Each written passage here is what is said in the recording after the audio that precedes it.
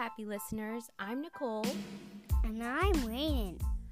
Welcome to Ready to Read Storytime, where we explore short stories in Season 1, beginner chapter books in Season 2, and a kid's joke of the day in Season 3. We are adding new stories daily, so hit follow to keep exploring with us.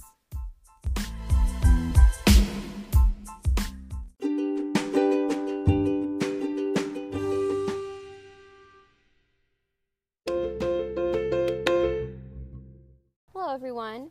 Today we are reading Tiny Cedric by Sally Lloyd-Jones and Rowboat Watkins. Once upon a time, on the shortest street with the longest name and the biggest palace with the hugest throne, sat the tiniest king. His name was Cedric, King Me the First, and he didn't like being small at all. Every morning, tiny Cedric got in his hot air balloon and looked down from the sky. "Everyone's so teeny," he cheered. "I'm all big and tall, and not small." At breakfast, he enjoyed reading his newspaper, the Daily Me. He read what he'd done. "How marvelous," he said. He read what he'd said. "Oh, I agree," he laughed. He saw his photo. "So handsome," he proclaimed. But sometimes he caught sight of someone bigger and remembered how small he was. So tiny Cedric made a law. No one can be taller than me. This was silly, of course, because people grow whether someone likes it or not. So tiny Cedric banished anyone taller than him from the palace, which was everyone, basically. Next, he built a wall. "Now I won't accidentally see someone big," he said. Still, to be safe, he bricked up the windows and put up mirrors.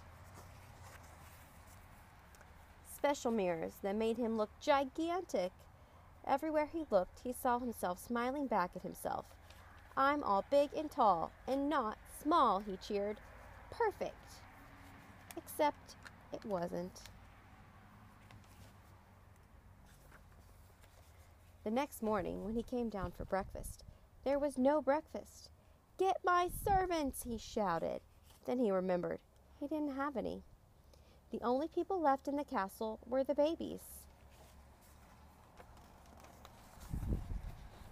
So tiny Cedric hired them to perform the royal duties, and mostly just be smaller than him. But the baby presiding over meetings fell asleep in her porridge. The royal librarian kept eating the books. The royal scribe only knew scribbling. The royal dresser just kept undressing herself.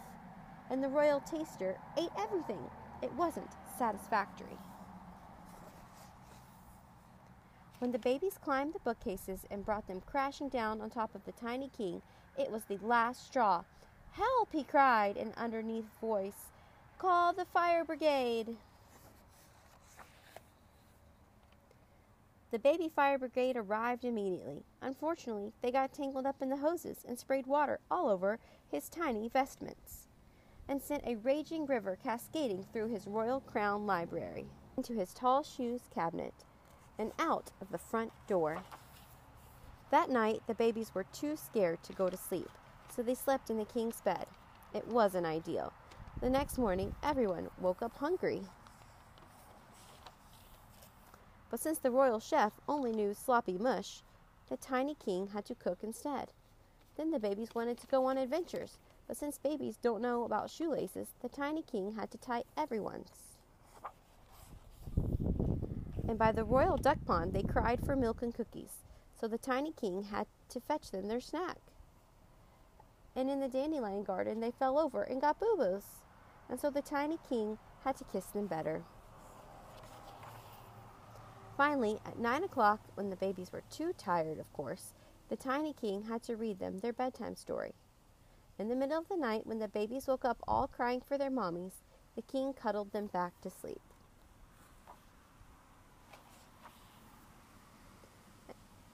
And then he issued a decree.